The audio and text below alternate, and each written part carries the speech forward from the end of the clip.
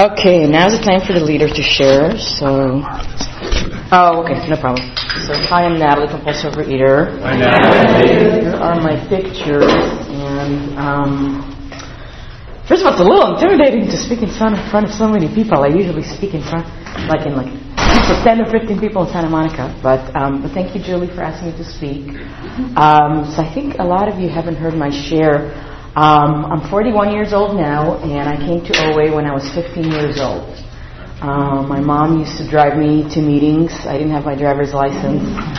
And when I first came, I didn't understand the severity of the 12-step program, because I just thought, you just go to a meeting, you just get a sponsor, and you do kind of what you want. But, I don't want to say the severity of the 12-step, but the severity of the disease, I should say.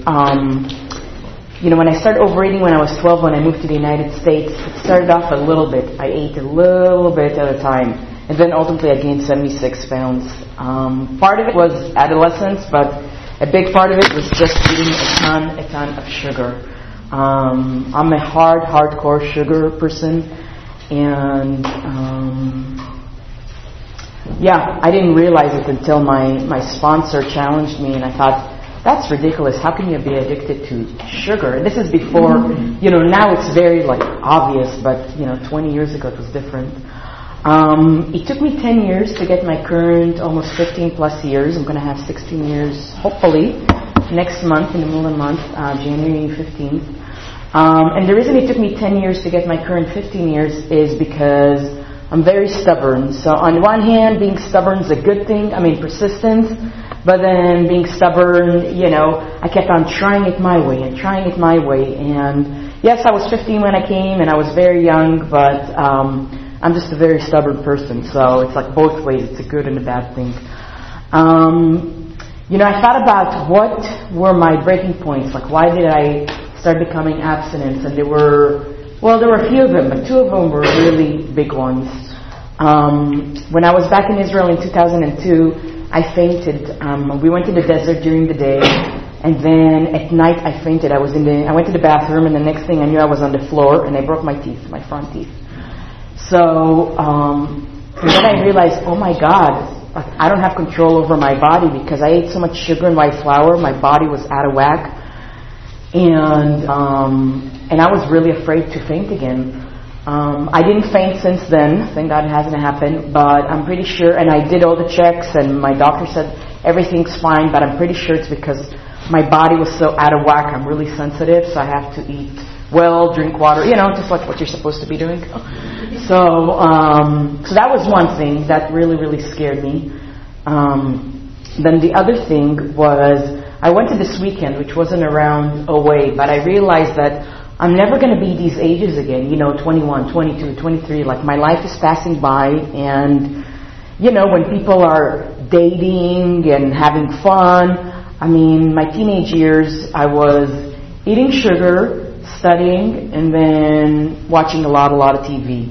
And then when I was in college, I was eating sugar, studying, and watching a lot.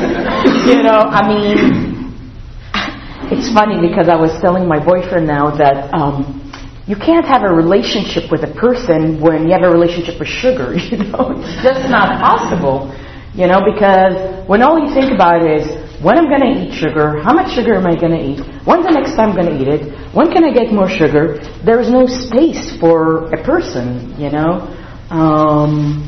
So needless to say, I didn't date very much until my 20s. What changed, my sponsor asked me, what do I need to do differently? Because I couldn't get abstinence, I couldn't get 30 days. And the two things I realized I need to do differently were, first of all, get off white flour, which I wasn't willing to do. I was in the other program, and I thought only crazy people get off white flour, and I'm not willing to do that because I'm not that crazy.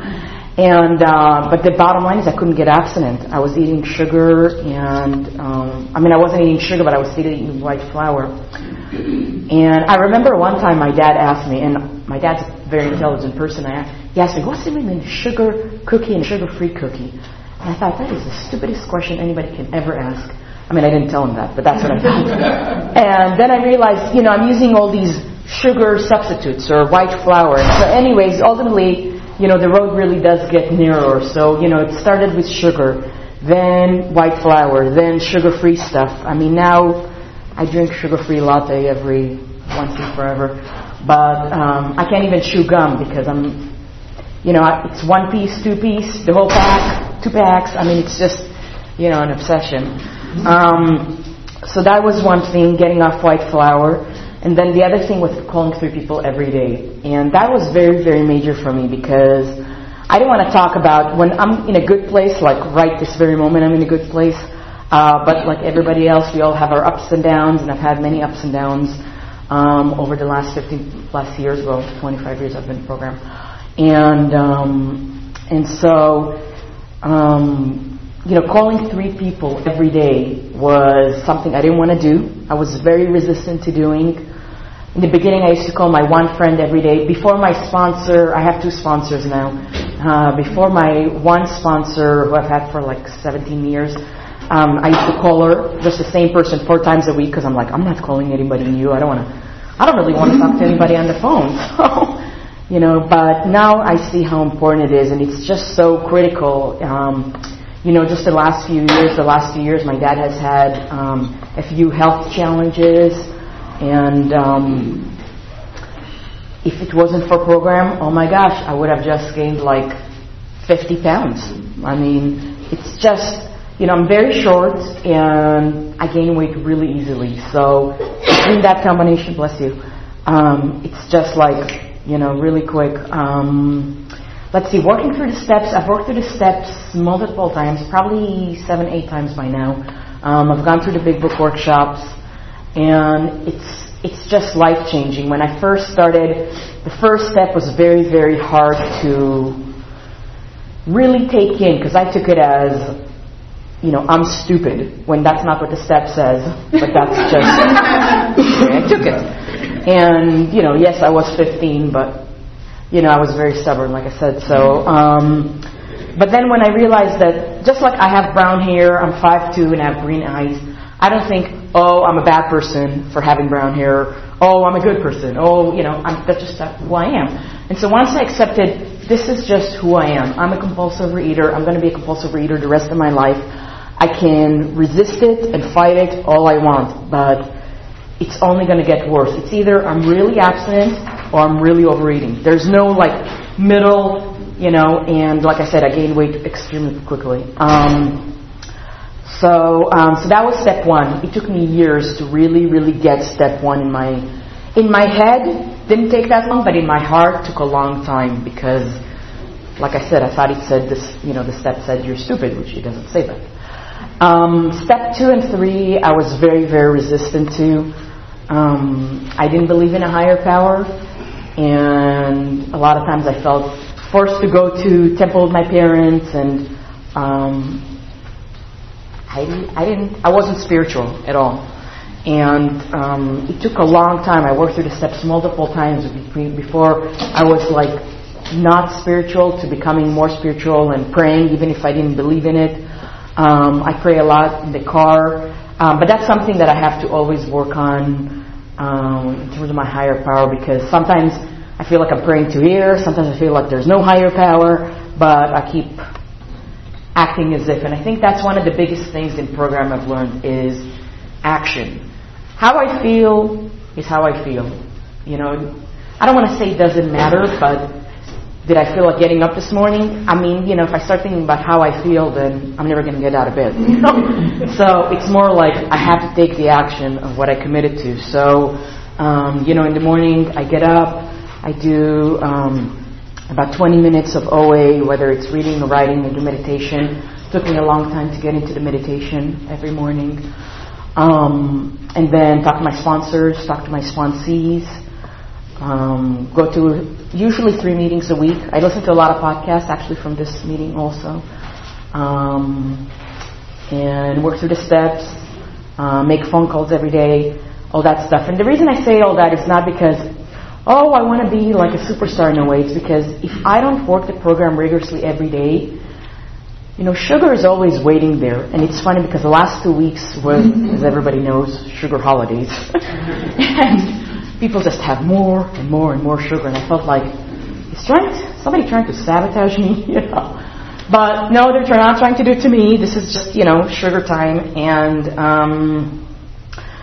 when I'm in a really good place, then sugar doesn't call my name. But, the last couple of weeks, I would say a couple of times was harder. And then, I get to make phone calls and pray. And, I have my big book. I have the small big book with me most of the time. And that really helps a lot. So for the most part, sugar doesn't call my name, but here and there it does. And, it used to call my name every single day. From morning, breakfast was always good, but 11 on was like nonstop. And now, here and there it calls my name, but not that often. The 4th step through the 9th step, I actually left away a long time ago because I thought, I don't want to work those steps. It's too much work, and I don't want to work it. So anyways, I left program, which of course didn't help anything. And I had a 2-year relapse, and it was extremely difficult to come back. So I do not suggest relapse for anybody. It's just a complete nightmare. And I know people say like my worst day in program or in absence is better than the best day I had in relapse, which is like so true. Let's see. So working through my resentments, I used to be a very, very angry person. I remember this one lady who's not in a way, but she saw me after I worked through the steps. I don't remember exactly how many times, maybe twice. She looked at me and she said, "You're not angry anymore?" And I was like, "No." Because I had steam coming out of my ears all the time because this person and that person and this thing and that thing. And, you can imagine how healthy it is to be angry all the time and to be resentful. That's like a really good way to make friends, every day is like this, So working through the steps multiple times, then I became less angry and I was able to see my part more in things and not become a victim. I used to be a victim. They did this to me, this and that and the other. The middle school kids who made fun of me when I moved here. Well, that was like a long time ago. I got over that because everybody gets made up in middle school, and I didn't realize it until, later. And then, the character defects. I didn't realize how my character defects really, really get in my way. Ego. I have to turn over my ego and pride and selfishness, self-centeredness. I remember my sponsor pointed out the selfishness, self-centeredness. I thought, no, I'm trying to take care of myself. But then it's like, what's my underlying motive for doing this, that, or the other? And so anyways, it's gotten a lot better. I can't say I'm completely not selfish or completely not this or not the other, but it's gotten a lot better. I used to be extremely selfish, extremely ego-driven, very controlling, and now it's gotten a lot better. But I have to turn it over and pray because it does come up. It's not like suddenly I've become above my character defects. I wish it did, but it hasn't happened that way.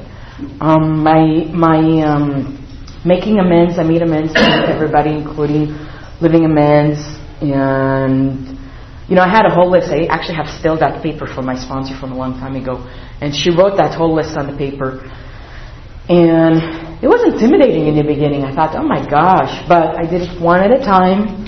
It was just extremely healing because now whoever I'm going to run into, I don't have this like, oh my gosh, I'm going to run into X or whoever it is. And it's just a free feeling, like I can go around and feel comfortable in my own skin. Not always, but a lot more than used to. Step 10 I do every night, or sometimes during the day or right after work. I do an AEIOU. And that just helps me be current. But when I'm resentful, like a couple of days ago, something happened a couple of days ago, it's like I write about it right then. I don't wait until the evening to write, I'm resentful of this, that, and the other. Because that's too many hours to wait. So I write it right then. I always have a journal, little journal, $2 Target in my purse. And I do for the 10th step. And, 11th step was one of the harder steps for me because I didn't grow up praying and meditating. It's funny because I come from Israel. Anyways, I heard of meditation when I was there, and when I moved here, I thought only like monks meditate. I didn't realize like regular people meditate. So I thought, this doesn't apply, next. So I just went on the next step, and then it's funny, the way, anyways, higher power made it is that we ultimately had a meditation teacher at my work, and I thought, oh my God, and I had to put this event on, and I thought, oh my God, what a bunch of BS, and I have to be here. Anyways, long story short, it was just a very powerful thing, and I realized it's meditation is not what I thought it was. It's not you have to be, the Buddha to meditate.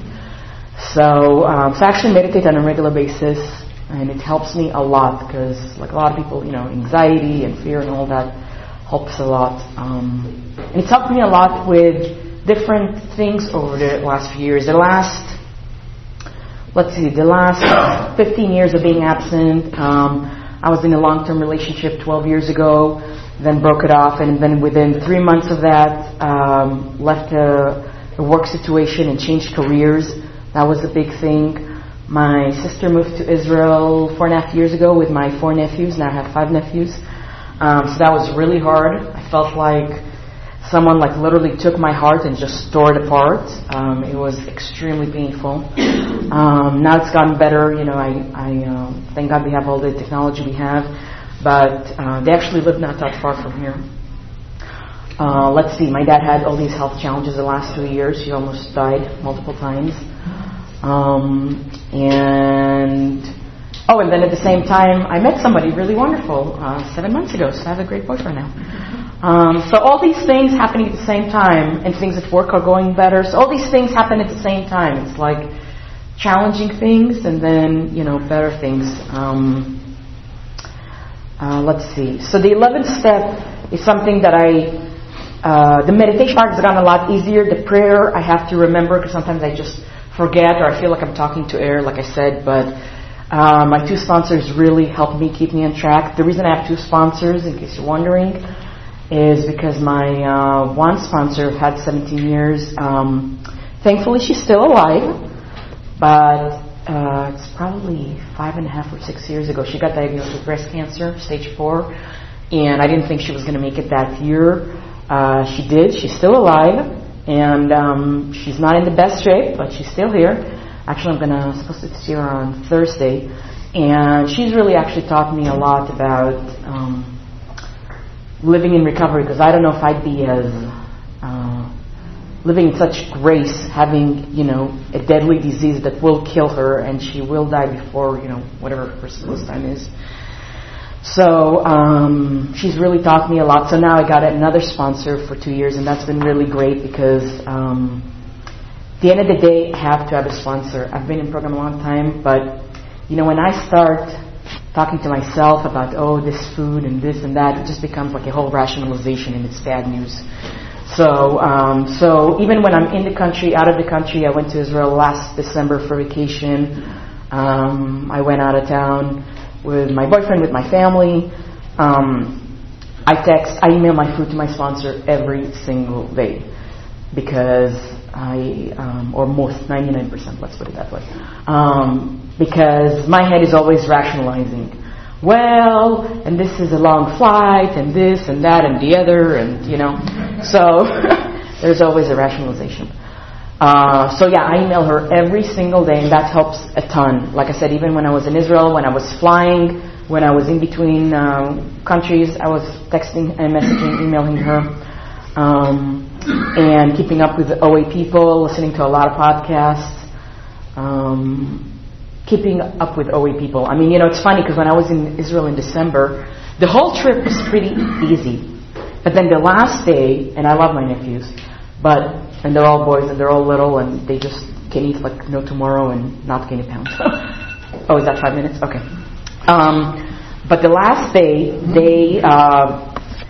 my sister didn't buy them sugar for like 2 weeks, I don't know, for whatever reason. So they decided to eat all their sugar on the last day I was there. And this is like all my favorite food I grew up with.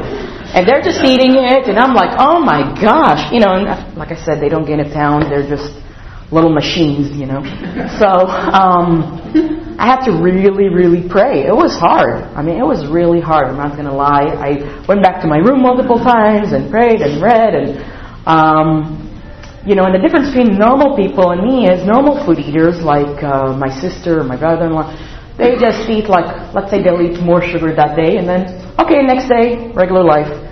I had a 2-year relapse, and it was extremely, extremely difficult to get back to program. So, and it's funny, my sponsor said, well, 1 day out of 10 days that was hard, that's really good. And I thought, you're right. It is really good, because the rest of the time, it wasn't really challenging. It wasn't really challenging. It went really well. And I was able to be present and have a good time with them. Let's see. So the 11th step, I talked about that. Then step 12, being of service and having a spiritual experience.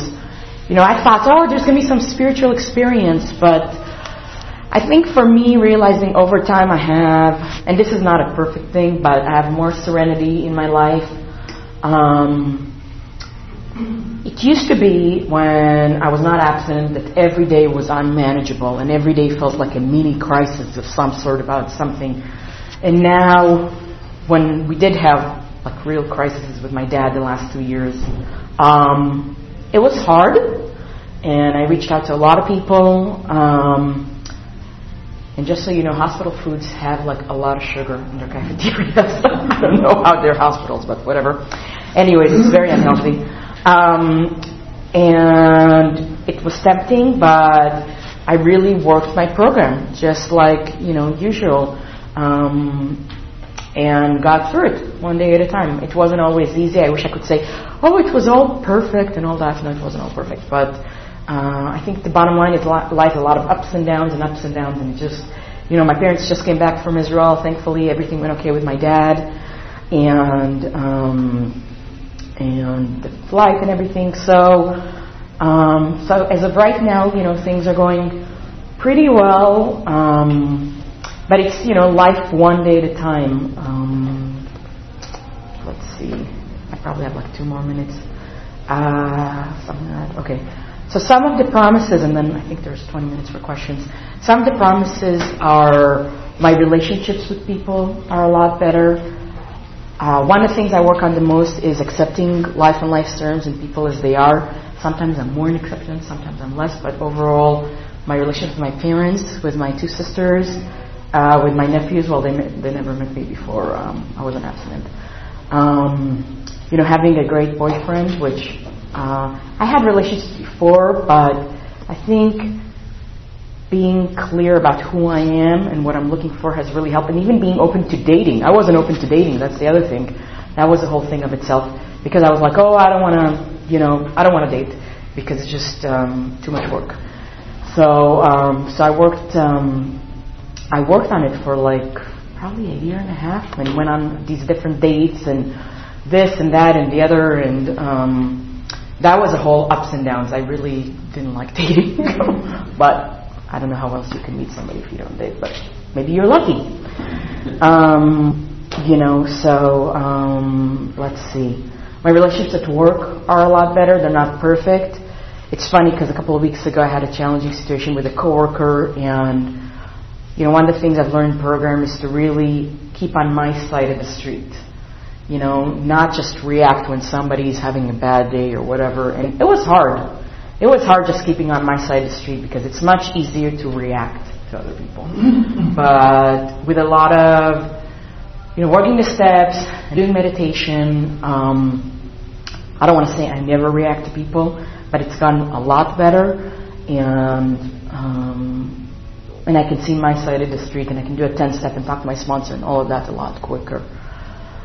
Let's see, what else? Well, doing all these 4 steps, the best way to have a clean place is to do a lot of 4 steps.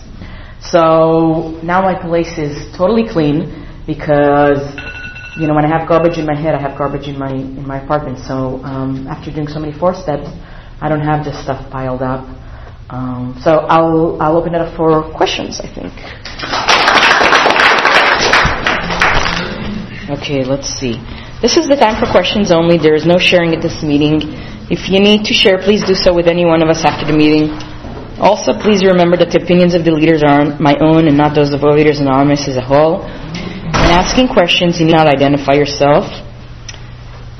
it's being recorded. Please remember, if you ask a question, your voice may be audible on the OA podcast.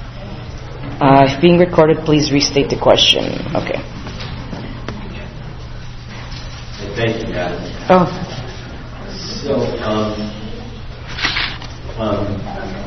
So I take an inventory every night, but I still have a lot of clutter in my house. You know what I mean? And I also live with other people. And so the concept of you have to keep focusing just on your own stuff, that happens to me too. But describe your decluttering process of your household stuff. Oh, okay. So for the podcast, describe my decluttering process for my household. Well, doing remodeling twice helped. But really doing the 4 steps, because every time I did a 4-step, well, I had so much anxiety doing it that I started becoming a real neat freak. I have to do it with, I'm making an appointment with my sponsor to do my 5th step at a certain time, but I don't know, it's hard to explain. Doing the 4th step, just made me want to live in a cleaner place, and then I did do remodeling twice. But I think just wanting to have like peace of mind in my head and peace of mind in my apartment, because, at work, things go at work and it's work, but, my place is my place, and just to have that meditation area and other places, I don't know, it's hard to explain, but doing meditation and doing the steps really help. Hi, thank you for your share. Can you talk about, you said you started out not believing in a higher power, and then you eventually do. Can you talk about that period of the transition from one state to the next? Yeah. So the question is, can I talk about from not believing to believing? I came in not believing at all. I remember my parents used to take us I grew up in Israel. Back then there were mostly Orthodox synagogues. And how did I believe? Well, the funny thing is I started believing through my sponsor. My sponsor is, she actually goes to different churches. But she would believe, so she made me kind of move over towards believing. And she would say, well, just because you don't feel like there's a higher power doesn't mean there is. Why don't you just try and pray? And all I know is that when I pray, something happens. There's a shift. Even the simple prayer, I don't know, I think somebody said it in OA, I didn't make this up, to be willing, to be willing, to be willing. I mean, sometimes I have a hard time like doing whatever it is, and so just praying that over and over, and then the different prayers that we have, the 3rd step prayer, 7th step, serenity prayer, but work through the steps really helped me believe. I mean, I would say my one sponsor is much closer to a higher power than I am. That's something I'm still working on. But working closely with sponsors, and then acting as if, praying, and then connecting with sponsees and just working the program helps a lot. What do you do specifically when you do the 10th step at night? Okay, so the 10th step, the question is what do I do with the 10th step? So the 10th step, I do AEIOU, which is I write my abstinence, what I'm going to eat the next day, exercise that I exercised today, did I do anything for myself, did I do anything for other people, my underlying feelings, why, which is like the best thing that happened today, gratitude, I write a number of gratitudes. My one sponsor asked me to write more gratitudes, so I'm making a point to write more gratitudes now. And then the last thing is what I'm uncomfortable about.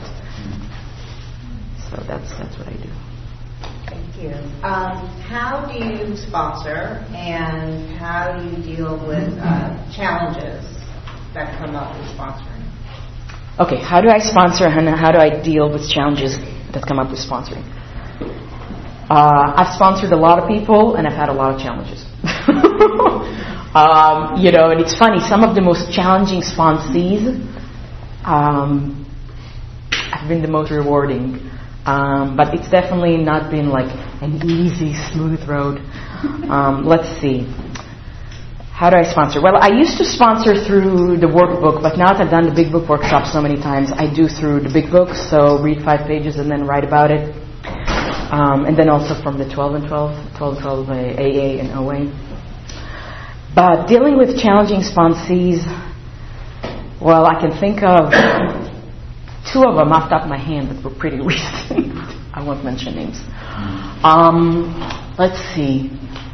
My one sponsor, I would say this person is really difficult. They're just telling me the same thing every day. They're not willing. I don't even see the point of talking to them every day. It's like talking to the wall. And she'd be like, well, I just want to remind you that you were very difficult to work with in the beginning. And you weren't listening.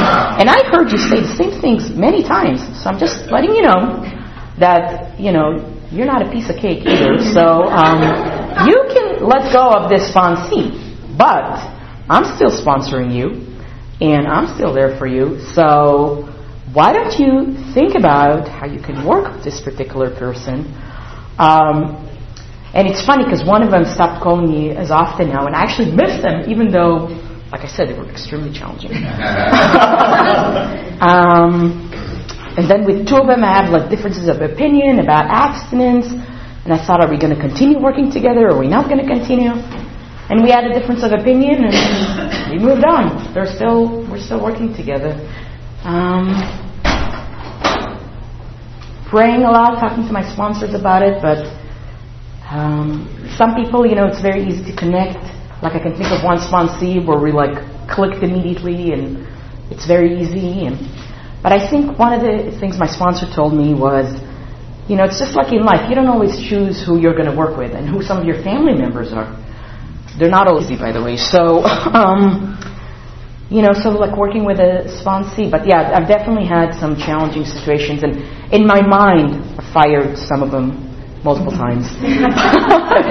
But I haven't fired them verbally, but in my mind, I did. So. Thanks, Natalie. Could you talk about your putting down the sugar and the flour, and if you found yourself picking up other foods to replace those, and also your weight loss journey related to that and your relationship with the scale? Okay. So that's a lot of things. If I forget something, 3 then questions. ask me. Then just remind me. I forget. So the question were about my journey with sugar and white flour, and then the scale. And there was something else. It's fine. Okay. So I was very, very resistant to giving up sugar. When I started working the program rigorously, I was in college. I was in Berkeley, and my sponsor was like, Natalie, I think you might want to look at sugar. And I was like, why? There's no reason to. I don't have a problem with sugar. And she was like, okay, like I said, I just want you to look at it. We don't have to make any decisions. And I'm like, well, I'm just letting you know. So it was like 6 months. And I realized, oh my gosh, I'm eating sugar out of control. And she's right. But to be honest with myself, took a long time because, like I said, I'm stubborn. White flour was the same story. And the funny thing is that giving up white flour, I mean, we live in an era where there's whole wheat substitutes for everything. I mean, it's, so, but I think just to be willing, well, I couldn't get abstinent, so that's why I was willing, because life is very hard not being abstinent. And the thing is that life still continues. Life challenges still continue, but when you're not abstinent, it's even 3 times as hard, and so, and then my weight loss journey, I've lost about 36 pounds. Originally I was actually thinner, and then I gained a few pounds. And I think this is like the weight that I feel comfortable in. I used to weigh myself every month. To be honest, I don't weigh myself, but if my clothes fit, then I know I'm the same weight, and I can feel, like I said, I gain weight really easily, so I can feel like in 2 minutes, I mean, not 2 minutes, but like 3 days if I gain weight, because my clothes are tight and they don't fit, and all my clothes are pretty much like the same kind of size. But the scale, I've thought about weighing myself, and I used to, but the thing is, I'm never happy about what it says. That's the problem, So even if it says I'm 120 pounds, no, I'm not happy about it. It's, whatever it says. I think what I've come to realize is I'm just too, I attached to this number, whatever this number is. So as long as I'm, fitting in my clothes, then it's fine. And it's funny. I'll just say one thing. It's all our perception. My boyfriend's a very thin guy, and I always thought everybody just wants really thin, stick people, because thin people, that's and it's all in our mind, of how we perceive other people, because anyways, so it's not my perception in the media, anyways, of all that of you should be this way. That's just a perception, because in his mind it's like I don't want a really thin person. I want somebody who has little curves. So anyways, so everybody, what I realize, it's all in our head of how we see things. Thank you. Could you talk about the role, if any, that exercise plays in your recovery? Yes, I didn't talk about that. Thank you. The role exercise plays in my recovery. So my one really good friend suggested I exercise. This was quite a few years ago. And I was like, I don't want to exercise. And she was like, well, I think it would be helpful for you. I'm like, well, I don't want to. So she's like, well, I'm a nurse, and I'm suggesting to you to exercise. And I said, okay. So I wasn't very happy about her suggestion, but I started walking. And now I walk. It took me a while to be really willing to, implement all, her suggestion. And she's one of my best friends. And I really love her a lot, but, I'm stubborn, like I said. So now I walk like 3 times a week on campus at lunchtime. I do yoga.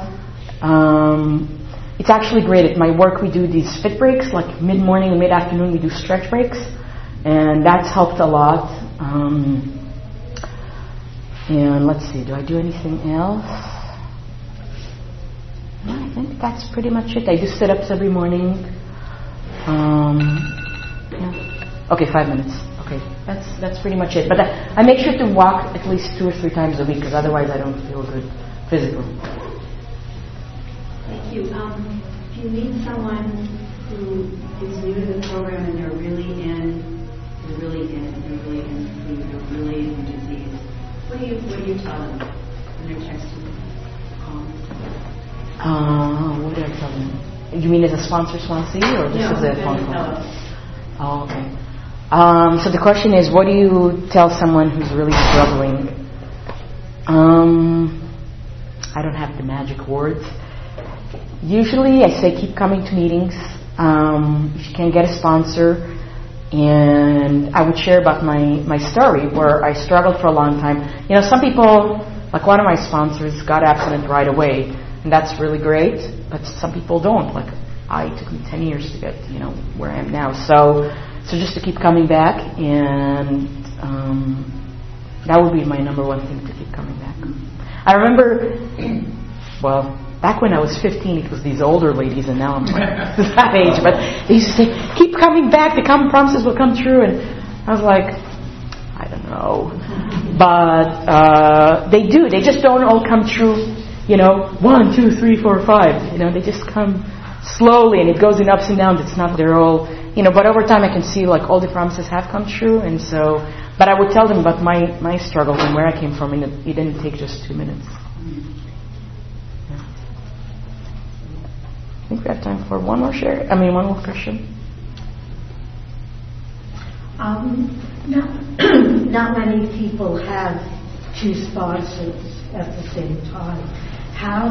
Are there any times that you've noticed that you've heard different things from the different sponsors, and how do you negotiate that? That's a good question. So the question is, not many people have 2 sponsors, and have they ever contradicted themselves, basically? So my one sponsor that I've been with for 17 years, I don't talk to her as often, and when I do talk to her, it's, like I said, she's physically sick, so we don't talk very much, and when we do, it's very short. No, they don't really contradict each other. The other one I talk every morning, which really helps a lot. No, they don't really. These 2 people, I don't think they even know each other.